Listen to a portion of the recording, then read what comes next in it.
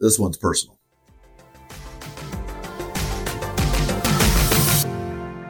I ran a spin out of a technology company from a healthcare provider organization in Silicon Valley.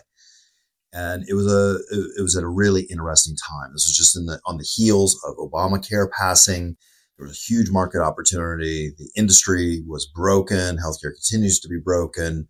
And this technology was proven out in the marketplace to really drive significant clinical and financial benefits. So I was jazzed about that opportunity. So we took this technology that had been built in a provider organization that was owned by 626 physicians, spun it out into a new company, moved it to San Francisco, figured out how to isolate those 626 physicians, because anybody who's been in healthcare knows that that can be a nightmare situation to deal with. So we had an SPV that was able to work with that. Went and capitalized the company with a first round of financing by a leading one of the premier insurance companies in the United States. So now we have a leading provider organization with a leading insurer, proven technology, and capital. Did a 10x step up on the valuation of that company over a 14-month period of time. Grew it from an initial team of 13 that joined the spin out and grew that up to 50 people within that 14-month period of time as well.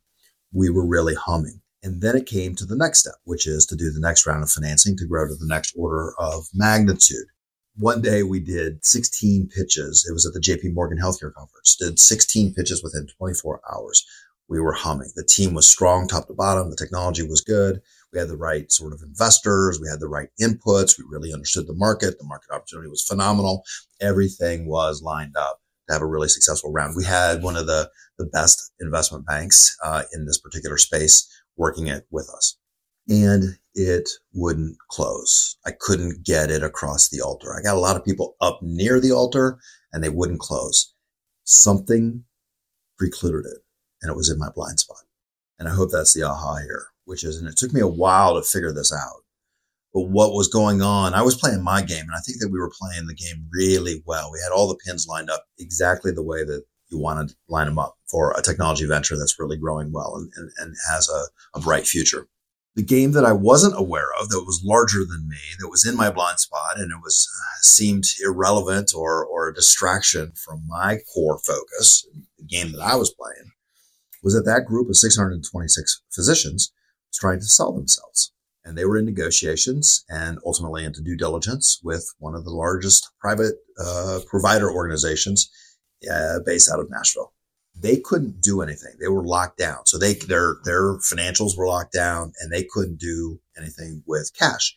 They could not participate in the next round of financing this venture, this technology venture, because of something that was completely unrelated to it. But what it did was that because they would not participate in the upcoming round, then the premier insurance company also wouldn't commit to funding the next round, which then also meant that the venture capitalists and other kinds of investors that we were targeting would not commit to coming into the next round. Why?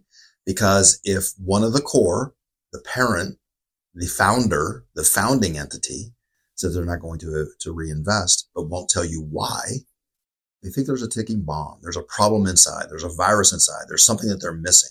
Perception rules. And so nobody was willing to come to the table and close that deal. The round didn't close. And we ended up selling that company and certainly it was successful enough, but it wasn't of the order of magnitude that you ever hope for when you give blood, sweat, and tears to your company. You want these things to launch at the highest valuation you possibly can. And that was not going to happen.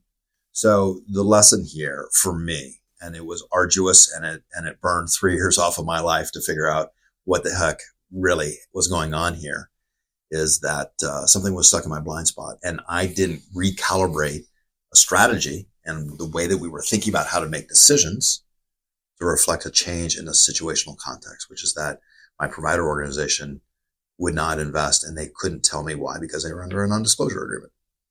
Keep it in mind. The assignment is to think about your own trajectory, your own key strategic initiatives, what you're focused on, what you're passionate about, what you know is going to win, and ask yourself what you're missing. That's it for now. I'll talk to you soon.